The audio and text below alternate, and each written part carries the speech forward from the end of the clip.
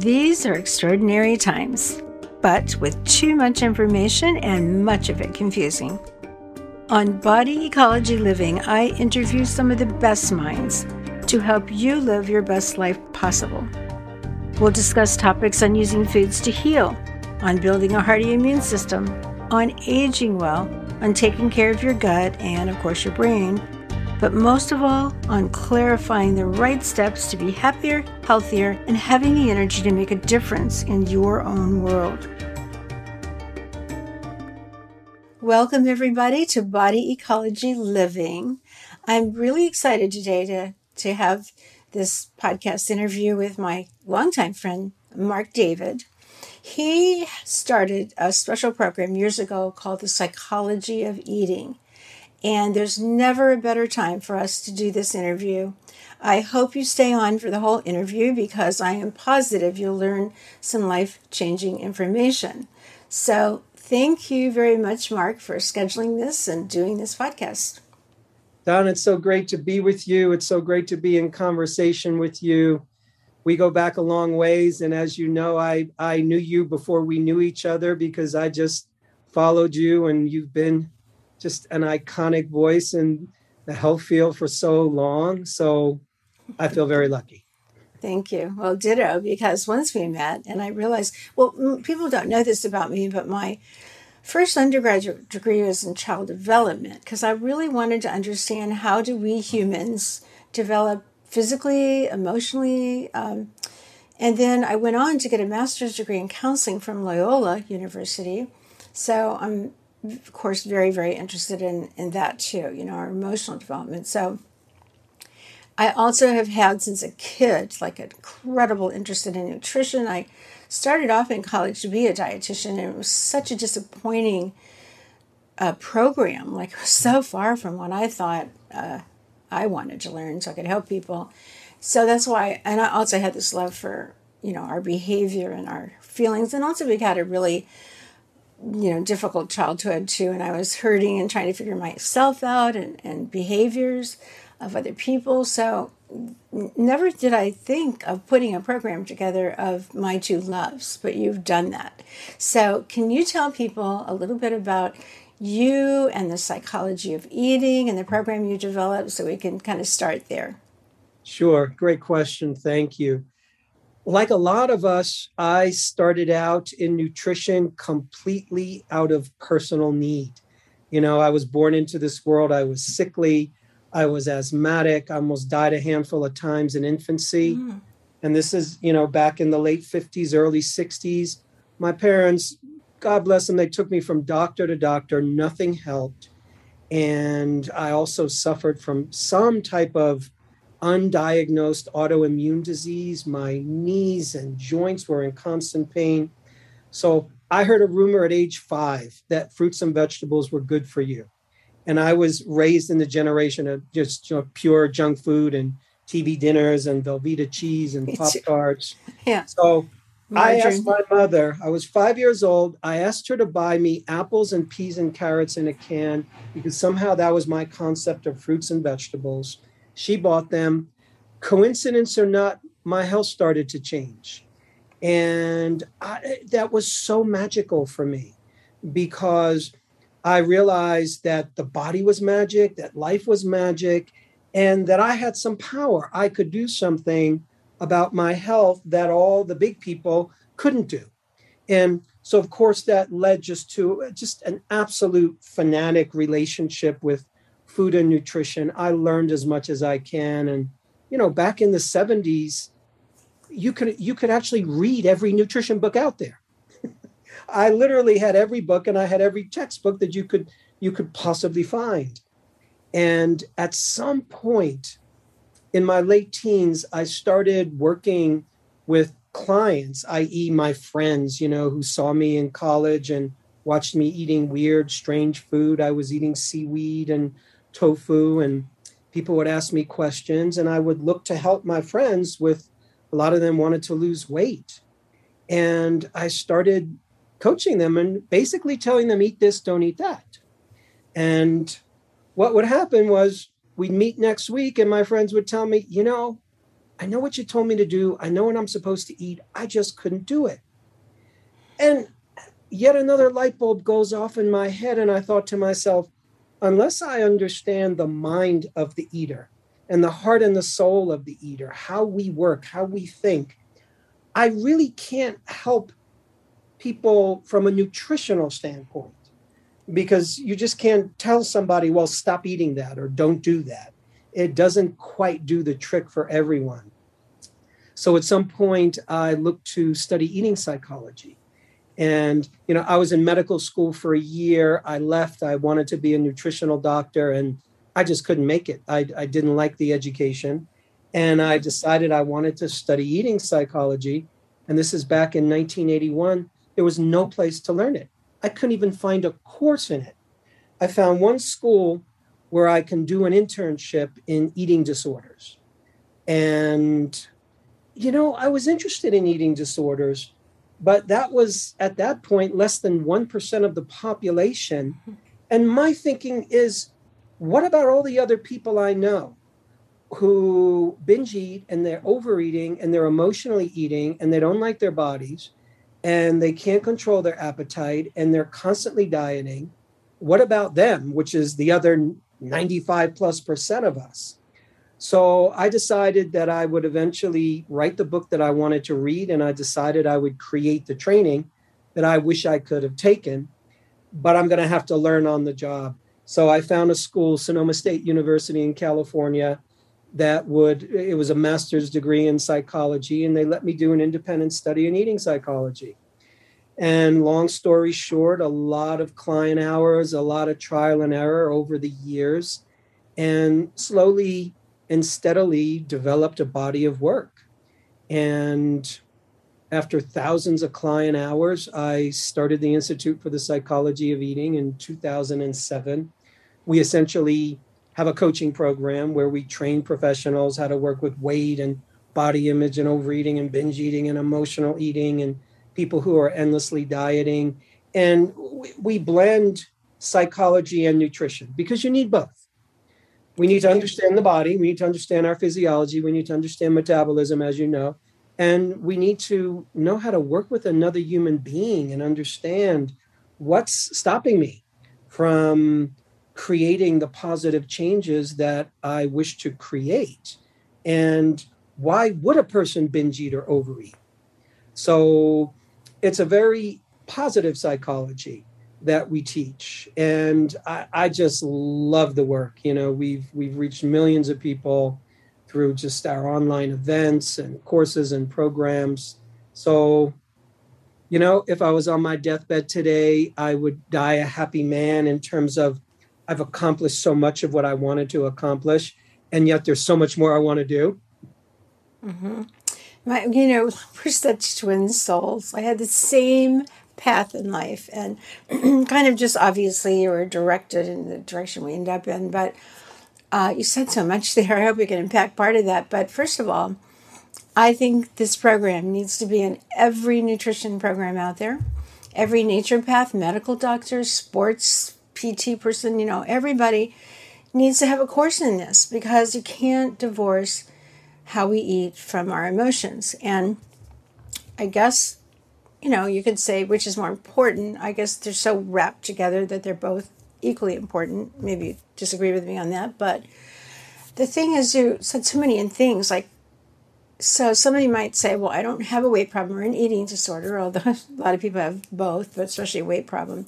But you said something else that really applies to many millions of people. Even just last week, I was on a trip, actually, and my cousin was with me, and she said, I really want to eat healthy. And I know she does, but she said, I can't stop cravings for carbs. And I said, well, they're very addictive. So if you eat them today, you have a cookie today, you're going to want that cookie or something like it tomorrow.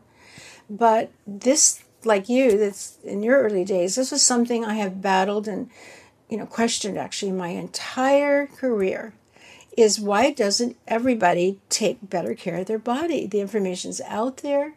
Do they just not love themselves enough?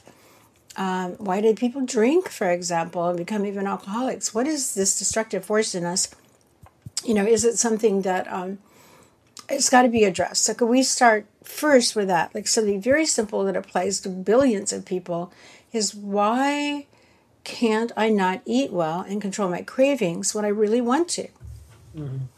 Let's such a great question. And there's so many doorways, I think, that we can go through. If we go through the doorway of, well, why can't I just do what I say I want to do? Why can't I just take care of myself? I know I want to do that.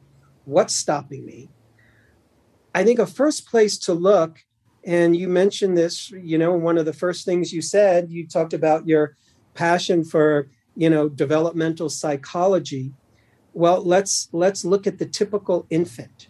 You have an infant and it's crying and it's screaming and it's out of control. And all of a sudden you give that infant mama, and mama gives that infant the bottle or the breast. Mm-hmm. And within seconds of getting the bottle or the breast, getting milk, that infant relaxes. Everything completely changes. From a very young age, you and I have the genetic memory, and we also have that memory from generations and generations. Feel bad, eat food, feel better. And at that point, to the infant's as yet developed nervous system, that tiny little baby isn't sitting in mama's arms thinking, okay, this is my mother holding me. This is the warmth of her skin. This is her soothing voice. This is the love I feel. This is the taste of milk in my mouth. It's all one experience. Food is love. Love is mother. Touch is food. And it's all encoded in the body as one. So we use food. And here's the beauty of it. It's a wonderful part of being human that we use food to regulate our emotional experience. Watch, any nature video. Watch a carnivore looking for food and making a catch and making a kill. All of a sudden, that carnivore, that animal relaxes. When it's on the hunt and it's hungry, it's intense. And afterwards, you have a well-fed creature who can chill, who is now in a relaxation response. And so even at the most primitive level, where every creature is designed to seek pleasure and avoid pain. So when you and I eat, we're seeking the pleasure of food. We avoid the pain of hunger. And the double bonus is that food, because it's pleasurable, helps take away, at least momentarily, any other unwanted, uncomfortable emotional or life experience. It just works that way. So when somebody tells me, I emotionally eat, let's say, the first thing I want to tell them is, you have a great reason for doing that. It makes perfect sense. It makes biological sense. It makes psychological sense why you would do that. Because we have emotions. I'm angry, I'm lonely, I'm bored, I'm anxious, I'm afraid. And it might be a little bit harder to, figure out, gosh, how do I let go of my anxiety? Do I meditate? Do I listen to music? Do I have to figure something out about myself?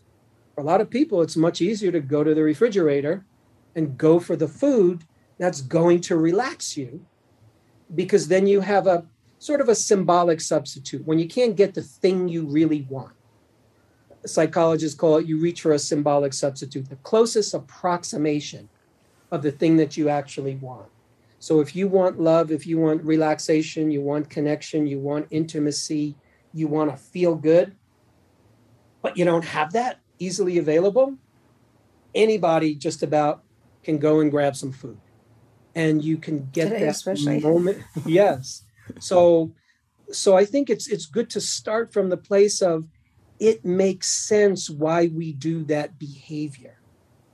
And then part of the challenge becomes, we often have to find a reason for change, a reason to change my habit that supersedes the immediate gratification of the habit.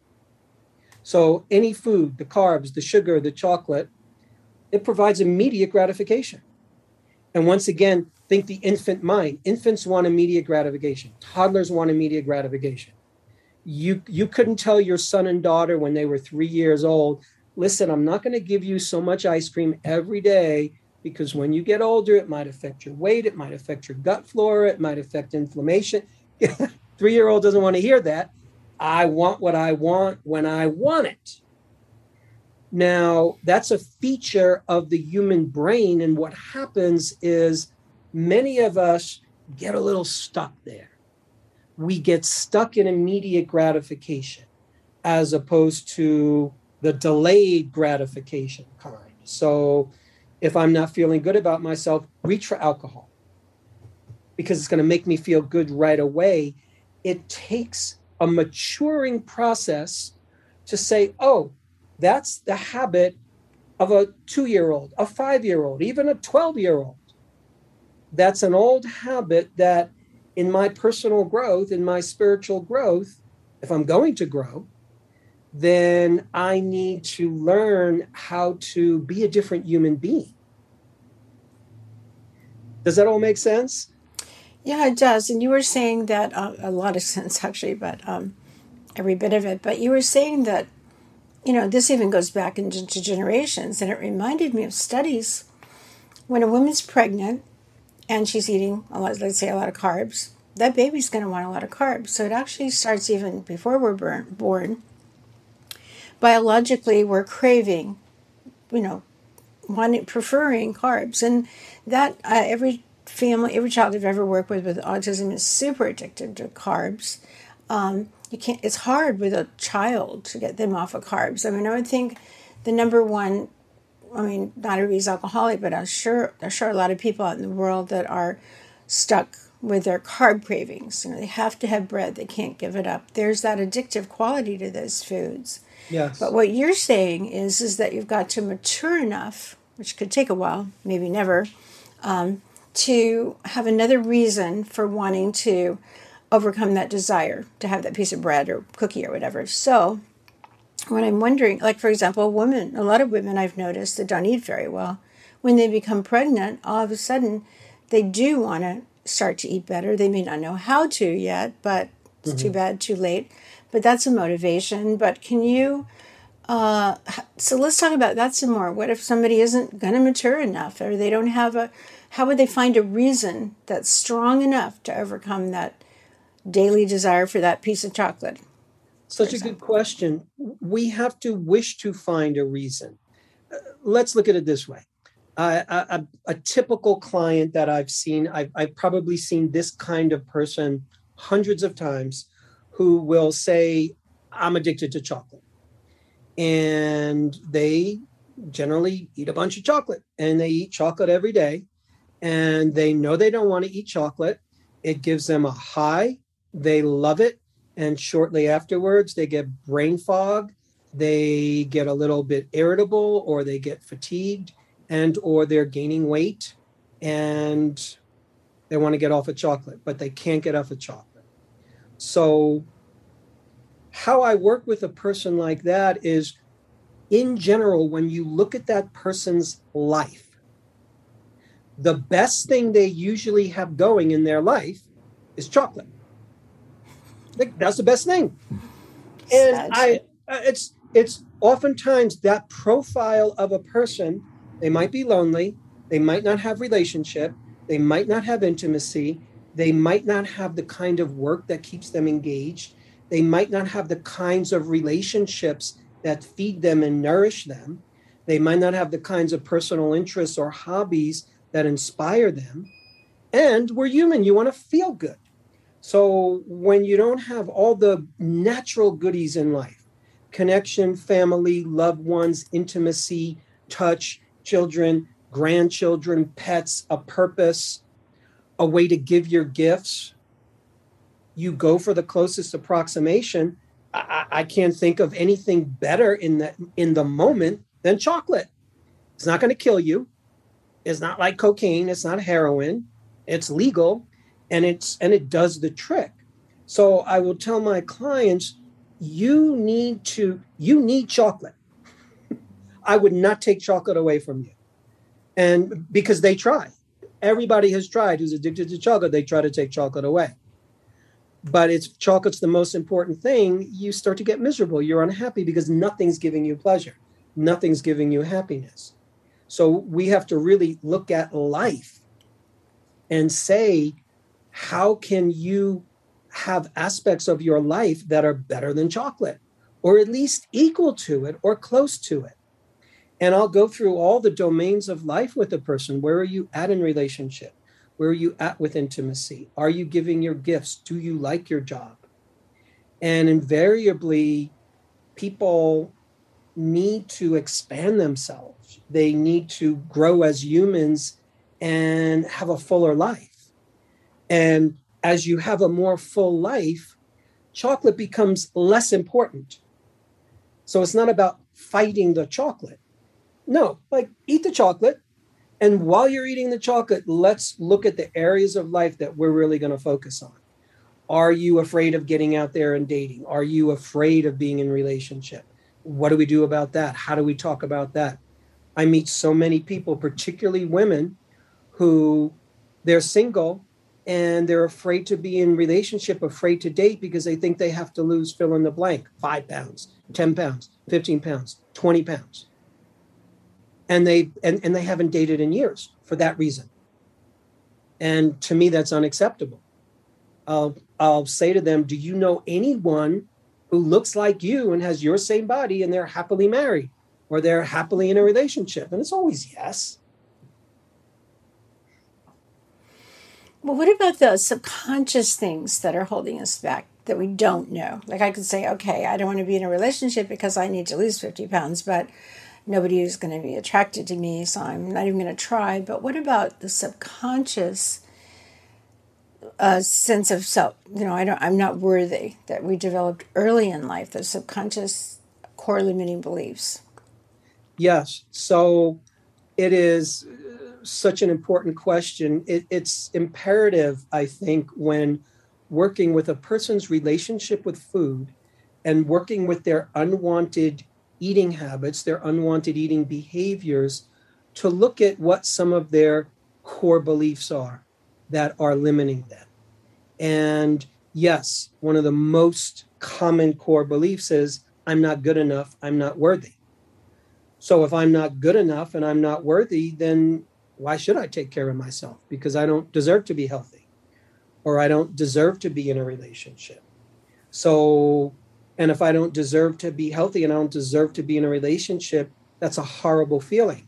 And I need to somehow get out of that horrible feeling. So what am I going to turn to? Sugar, carbs, alcohol, chocolate, whatever food is going to make me feel good. So it becomes this interesting sort of vicious cycle. And getting to our core beliefs and helping people identify, here's what you're believing. And, this belief is an old one. You adopted that belief. When do you first remember thinking those thoughts? I might ask a person. And sometimes they'll say, I was 6, I was 7, 8, 9, 10, whatever age it was, they'll remember. And I'll say, great, you had a good reason for adopting that thought. Why? Because the world was constantly giving you messages that you're not good enough. Maybe your parents said that. Maybe your siblings said that. Maybe your boyfriend or your girlfriend said that. Maybe the television was somehow saying that to you. And now you're an adult, and we can look at those beliefs and say, does that work for me? Is that actually true? So it's my job, if I'm working with somebody's unwanted eating challenge, to help them identify those toxic beliefs and encourage them to do the practice. It's a practice to start to change that. I'll tell you, Donna, I call it a toxic dietary belief. There are toxic beliefs that people have about food and body that really hold them back. One of the most common toxic dietary beliefs that I've seen is food is the enemy. Food is what? Say it again. Food is the enemy. Enemy. Oh, yeah. Yeah, absolutely. I see that all the time. People have pushed themselves into a box where they're eating 5 foods. Yes. Is that what you're talking about? Well, there's many versions of that. This is bad. They don't. Exactly. And yeah, okay. So it's the good foods or the bad foods. These are affecting me. Or I'm trying to lose weight. I can't lose weight. How come I have weight? Because I eat food. Food equals weight on my body. So if I eat food, I'm actually eating the enemy because my enemy is body fat. Where does body fat come from? As far as I can tell, what science tells me, it comes from the food that I'm eating. Therefore, every time a person has their appetite stimulated 3, 4, 5, 6 times a day, they will literally go into a stress response. Or every time they sit down to a meal, every time the brain senses enemy, this is how the primitive brain works. The brain senses an enemy or it senses threat, and we will go into some degree of physiologic stress response, fight or flight response, sympathetic nervous system dominance, all the different ways of saying the same thing. And as part of the stress response, depending on the intensity of that stress, your digestion goes into some degree of digestive shutdown, assimilation decreases, nutrient excretion increases, and on top of that, our appetite is deregulated during a stress response.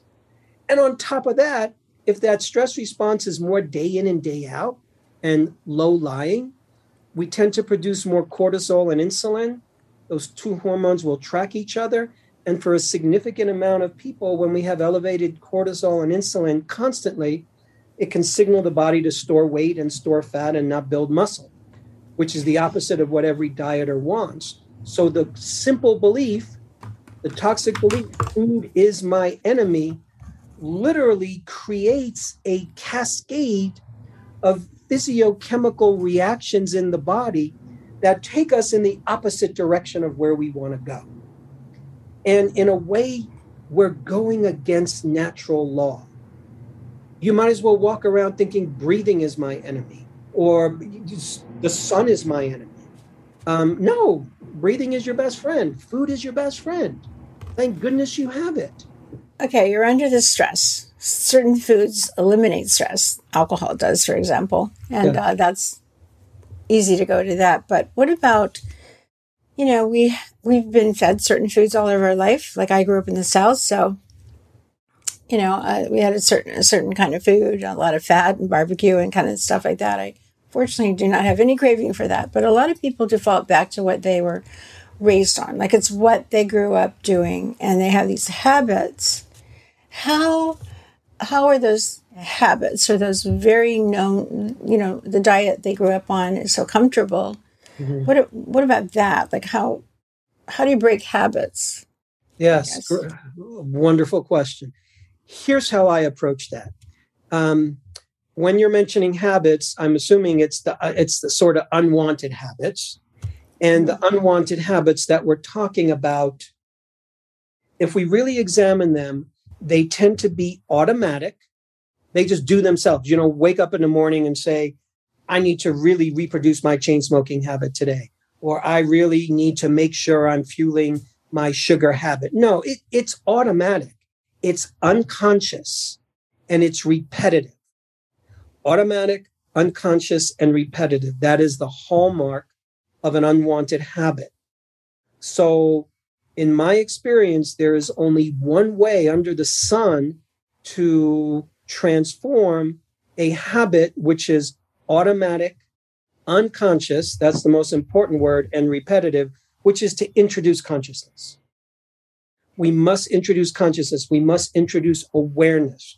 We must introduce a form of practice, because otherwise the habit's just going to keep doing itself. I remember somebody once said, I don't know, I was at some workshop and they said, when you put on your pants, you always put the same leg in first. And if you try to put the other leg in first, it's going to seem really weird. And sure enough, they were right. I couldn't believe how hard it is to put my left leg in first, because I've been doing the right leg in first my entire life. I would have never known. Now, in order to change that habit, I would have to start to practice putting the other leg in first. I would have to willfully, consciously choose, I wish to do this because I think it's going to benefit me. Well, the leg thing's not going to benefit me. But something? If I determine that this excess sugar in my diet doesn't work for me, then again, this is about personal growth. This is about spiritual growth. This is about maturity. This is about stepping out of immediate gratification and us learning that the mind is essentially a tool. And yeah, a lot of us are good at using our minds in certain ways, and in other ways, we're not so good. And a lot of times the mind has a habit. I like sugar. Why? My mom ate it when I was in the womb, and she fed it to me all those other years. So yeah, your body's conditioned. Absolutely. Your DNA is conditioned. So that's a challenge. And the only way to decondition that is to introduce conscious practice, which is work. And not a lot of people want to do that. Well, just tell me the pill to take. And for some people, yeah, we might be able to correct some nutritional deficiencies or some gut deficiencies that are helpful. But even to do that, you'd have to be regularly taking certain pills. You'd have to be focusing on going to your practitioner.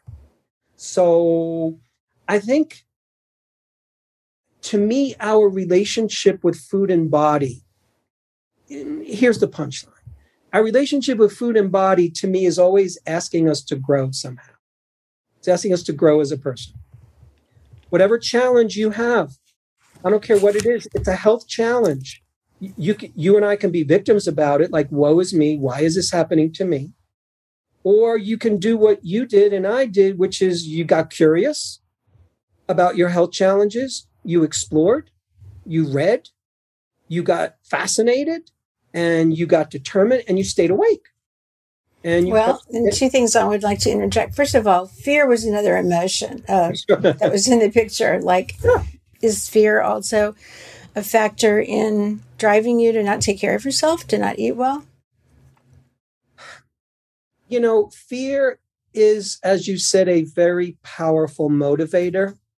I'm just always gauging when I'm in dialogue with somebody, how much is fear driving one's behaviors, particularly in relationship with food.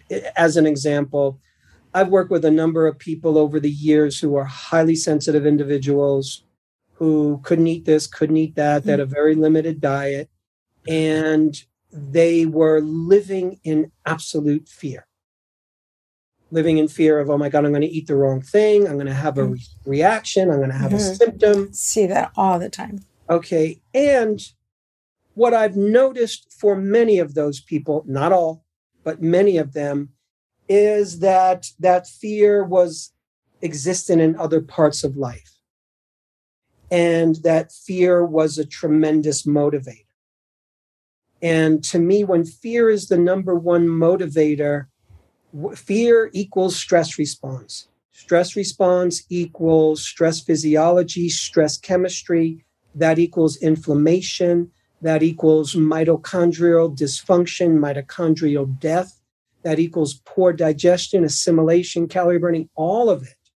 So sometimes it's about helping people dial down their fear and literally notice that fear response, that survival response is driving them.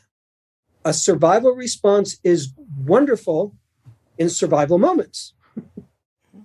You're driving your car, somebody almost hits you. Yeah, you better be afraid. Hit the brakes, swerve your car, be present. Fear is a very good thing in that moment. So it's a God-given feature of our nervous system.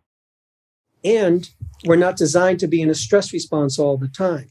We're designed to be in a stress response, ideally for 2 or 3 minutes when the lion's chasing you.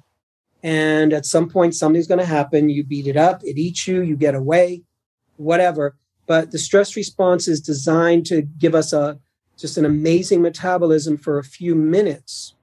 So part of, I think, our growth as human beings, remember our relationship with food and body is here to help us learn and grow as a person.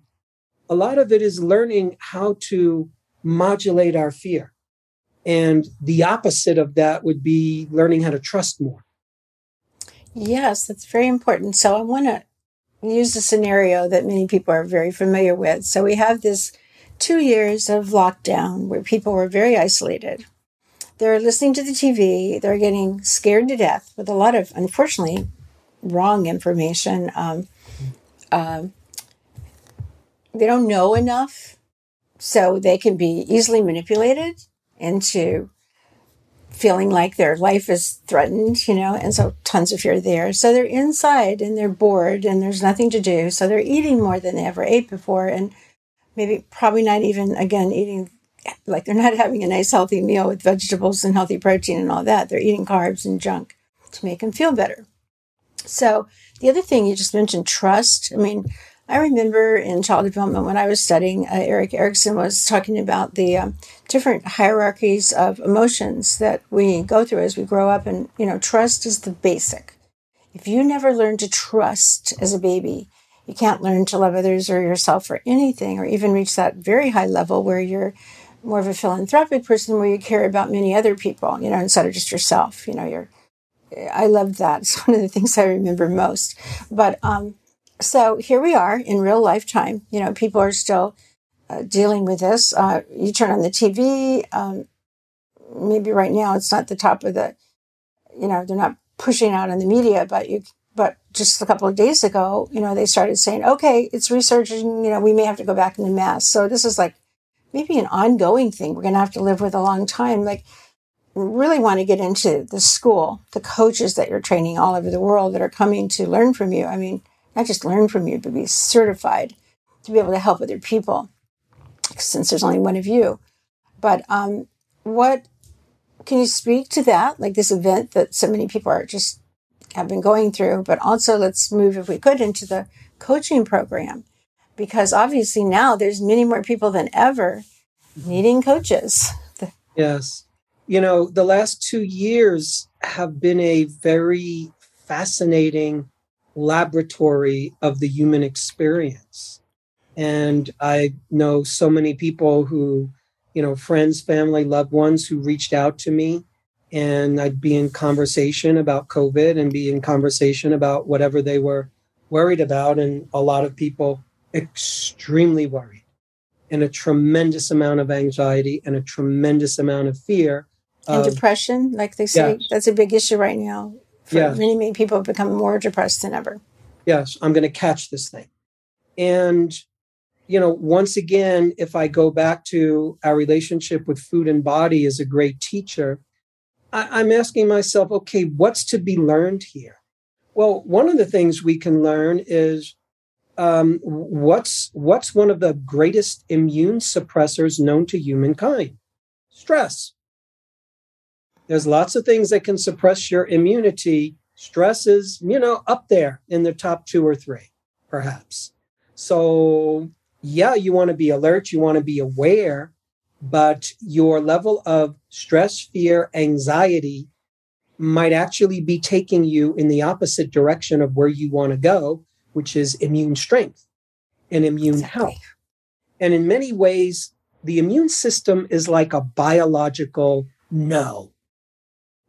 What does your immune system say to any toxin, any bacteria, any virus, any pathogen, any organism that it says this is no good? It says no, essentially. It gives it a biochemical, physiologic no. And I'm always interested for people to take control of their environment as best they can. And I noticed that for many people, one of the biggest stressors during lockdown in the last 2 years was how much news they were watching and how much television they were tuning into and how much bad news they were taking in. And I asked a lot of my friends and family and loved ones, I said, time to go on a media diet. If you need to know something, you'll know it. You can let go of the television for years if you wanted to, and you'll know exactly what you need to know. If that experience of being in the media, of being on social media, is causing you more stress and more upset, then you have the power to control that. Because we're getting so many fear messages coming from the media in these last 2 years. We're getting conflicting messages from the media.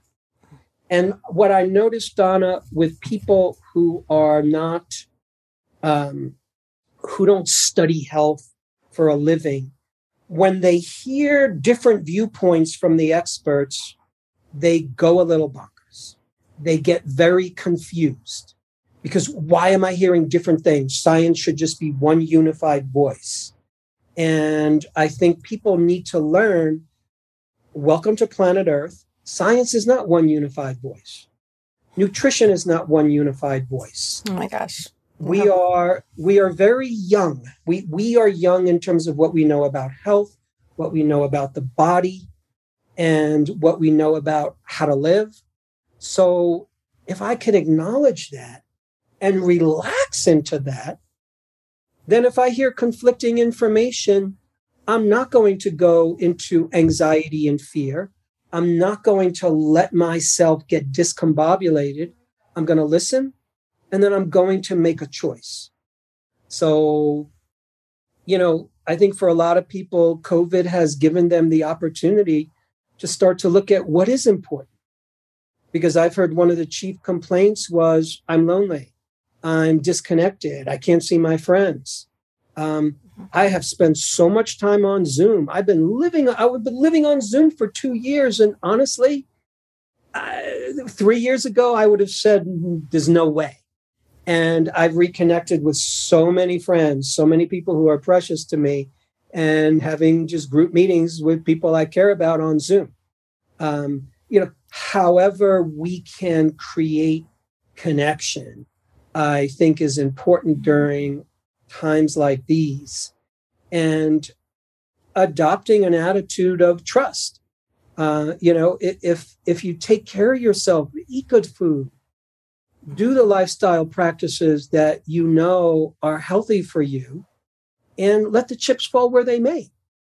Live your life. You actually reminded me of something that I think is important. Let's say that you're tuning into the media all the time. You're listening to all these people. You're hearing conflicting information. Should you be carnivore? It's so good for fertility or whatever, 1,000 things. And all these people with testimonials say, oh my gosh, I'm carnivore and now I'm a whole different person. And then you hear about low carb, vegan, whatever. It's so confusing for people today. But here's the same with the media. I think what I've learned long ago, wish everybody would learn, is that we have this intuition. Our body speaks to us. It gives us a lot of clues when something's working or not working. So if all your energy and focus is on the media and what they're telling you, what other people are telling you in their podcasts or whatever, you can't find what's right for you. And with you got to be spending alone time with you. Mm-hmm. And the thing is, the body's changing all the time. Its needs are changing. So maybe you do need to be on a low-carb diet initially. That's what I suggest to people, low-carb. But you don't want to always be on a low-carb. You don't want to always be eliminating all the FODMAP foods, for example, because there's a front and back to everything. So, yes, there's a good reason for doing it, but, it's got a backside to it. And so, ultimately, I do think we definitely need to learn. I think knowledge is extremely important, but then in the end, does it work for you? And then you have to try it and get quiet and still and watch. Also things, to me, one of our principles of body ecology is the principle of step by step. So, and I'm sure this is true in the psychology of eating program, which I really want to get into. People can't just do everything. They can't listen to our podcast and say, okay, I'm getting rid of the fear. I'm not going to be depressed anymore. I'm not going after cookies. I got it, but they're not going to be very successful. So step by step is important too. But I'm sure you probably agree with that. But do you want to say anything about that? And then can we go into the psychology of eating program? All the coaches that you're training, like I said in the very beginning, your program really needs to be in all nutritional programs and medical schools and everything, in my opinion, because it's a game changer. Yes. Thank you. So to your point, step by step, who was it? The Taoist philosopher Lao Tzu said, the journey of 10,000 miles begins with the first step. And we are so conditioned to wanting to win the lottery. Like, I want it all at once. Immediate gratification. Give me all the money. Give me the pill that's going to make me lose weight. Give me the one secret that's going to change it all. And this is part of us maturing into adults, into kings and queens, into our royal self. which is understanding that things take time and celebrating the small steps, celebrating the little successes.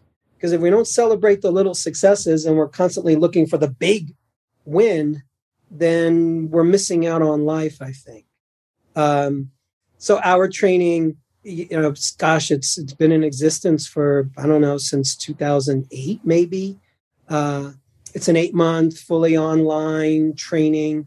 And we have, I would say about 60% of our students are already practicing professional, a naturopath, a doctor, a chiropractor, a health coach, fitness people, et cetera, dietitians, psychologists. The other 30, 40% are first-time coaches. And we train people how to work with weight and body image, overeating, binge eating, emotional eating, people who've been endlessly dieting. And we also talk about how to work with common health conditions that have a mind-body component like digestion, immunity, fatigue, and mood.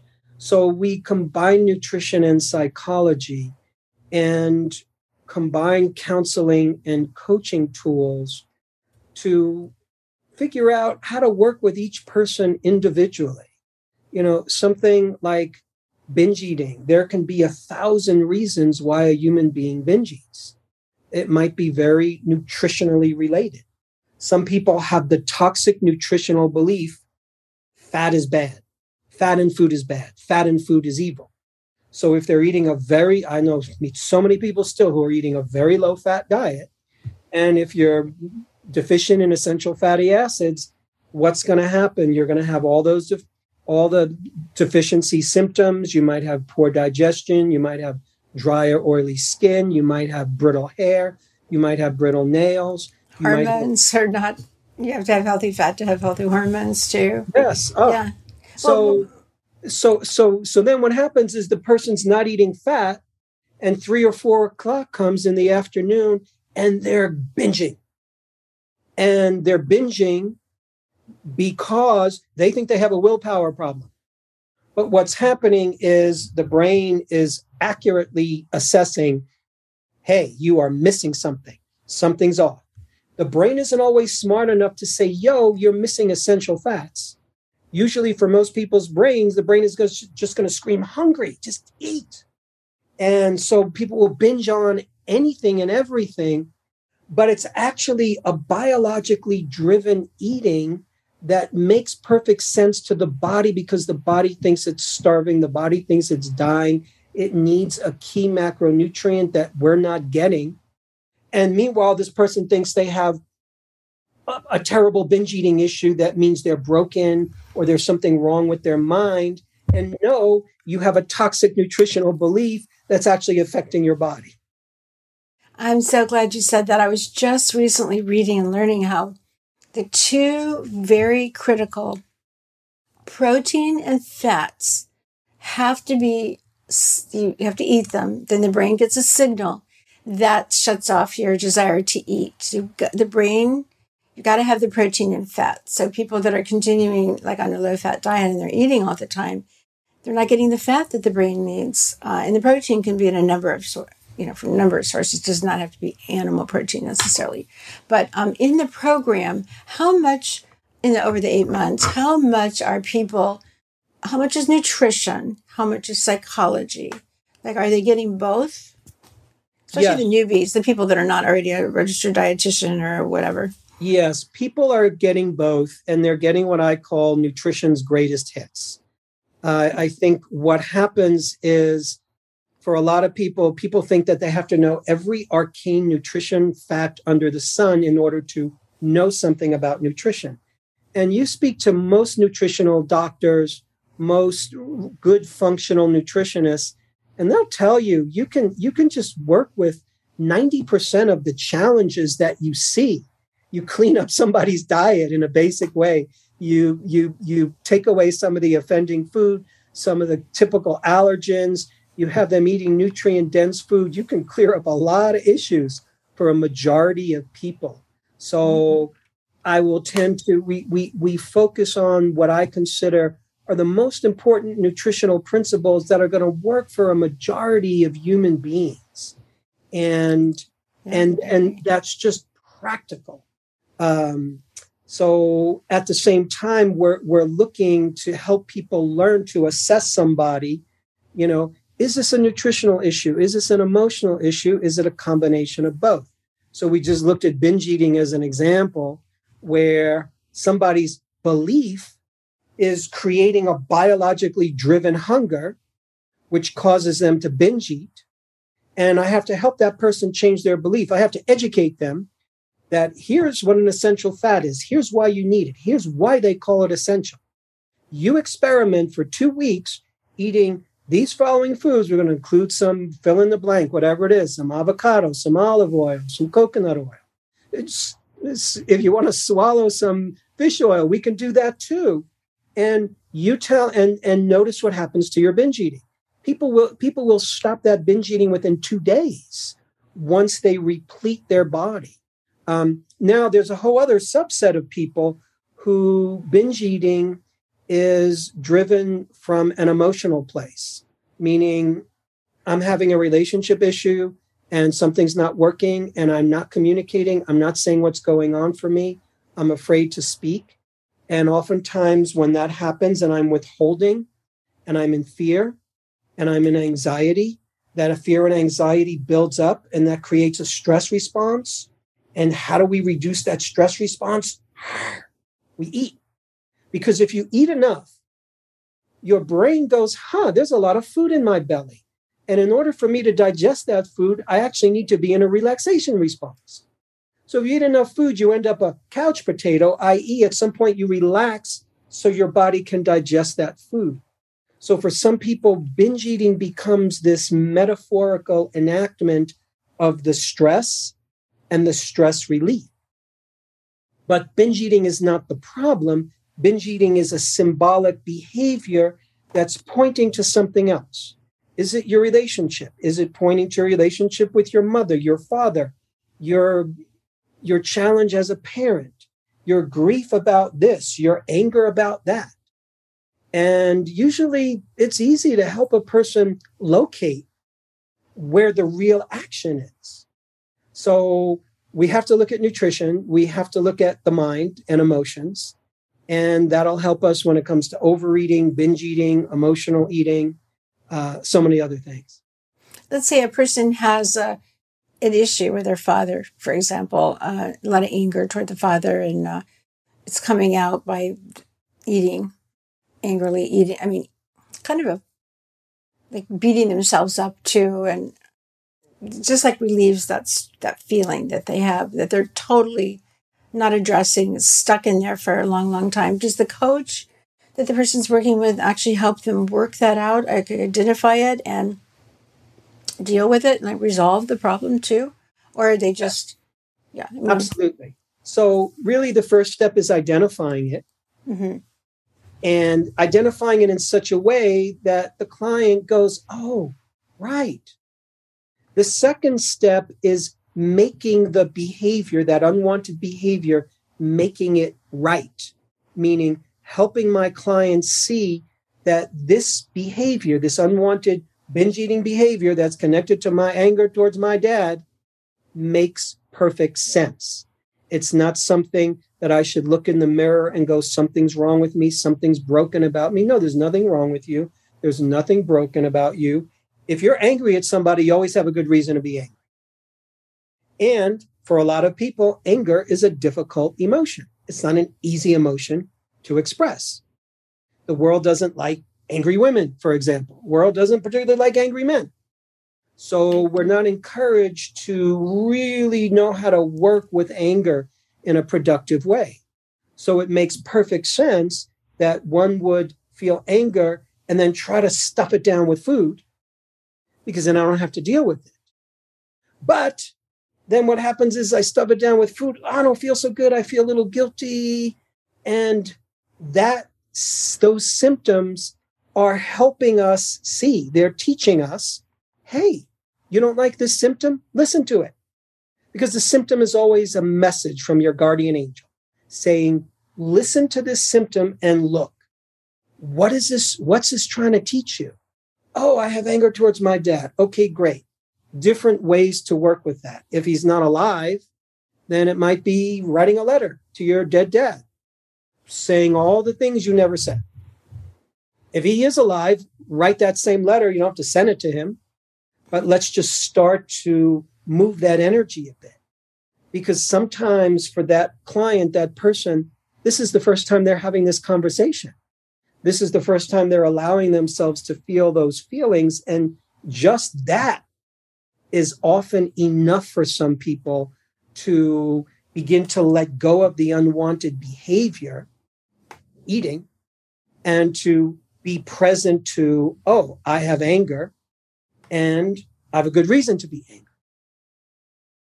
So a lot of times, specifically with anger, it's learning to embrace the anger and accept it and see how there was wisdom in it. And at the same time, how do I now use that energy and transform it? Because anger is energy. It's powerful energy. So what am I going to do with that energy that helps me be productive? How do I take it and turn it into fuel for goodness? So that's just some ways that we would learn to deal with that.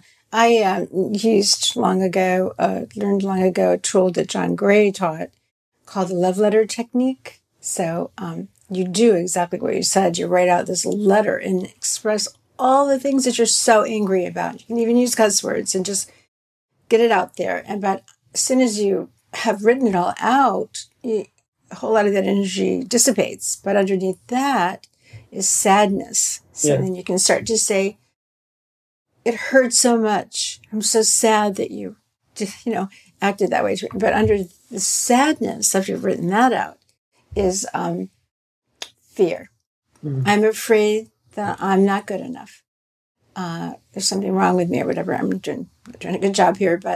And then under that is a certain level where you can accept that you have also played a role in that relationship being like it was, perhaps. And then under that, you can finally get down to the sense of loving that person. Because even though we're angry and we hate them in a lot of ways, there's another part of us that still loves them. And I always thought that was a nice tool to use. I'm sure you have many, but that's just an example, I think, of why working with a coach that can teach you a simple technique or a tool like that can change your life is pretty amazing.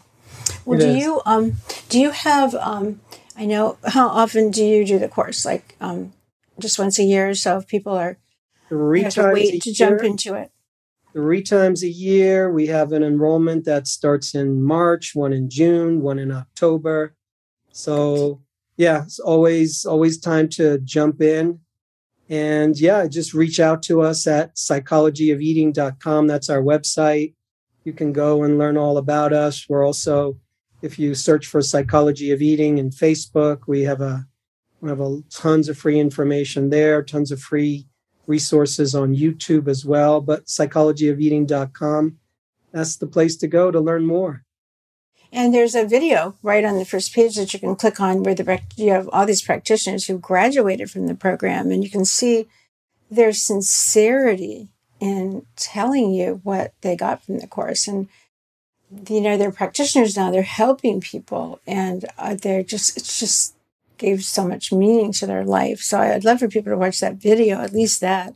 And I love it that you said you don't have to be a registered dietitian, a medical doctor, or whatever, certified. You can actually, if you've got this heart of really wanting to help somebody, many people, there's such a need for it in the world right now. So I hope people that are listening to this, Mark, that they go to the psychologyofeating.com and they learn about your work, and that they seriously start, being very serious about creating a career for themselves in this field, because it's so needed. And I just want to thank you very much for being on here. I hope we've been a catalyst, for people to sign up.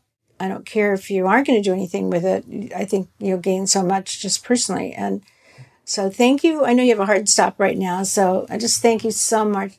I love you. I always have from the minute we met. And I just think you've just created such a gift. So thank you for that.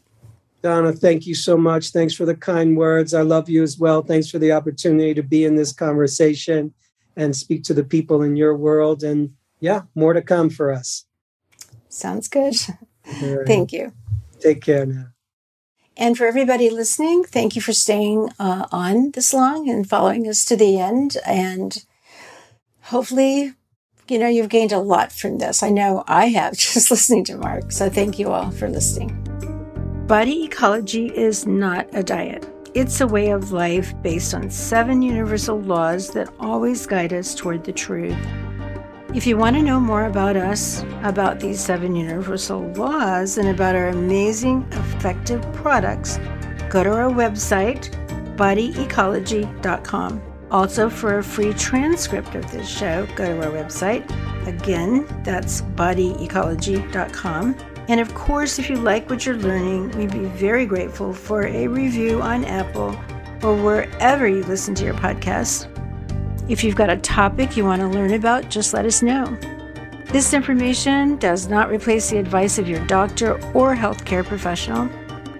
Thank you very much for listening, and here's to a happier, healthier world.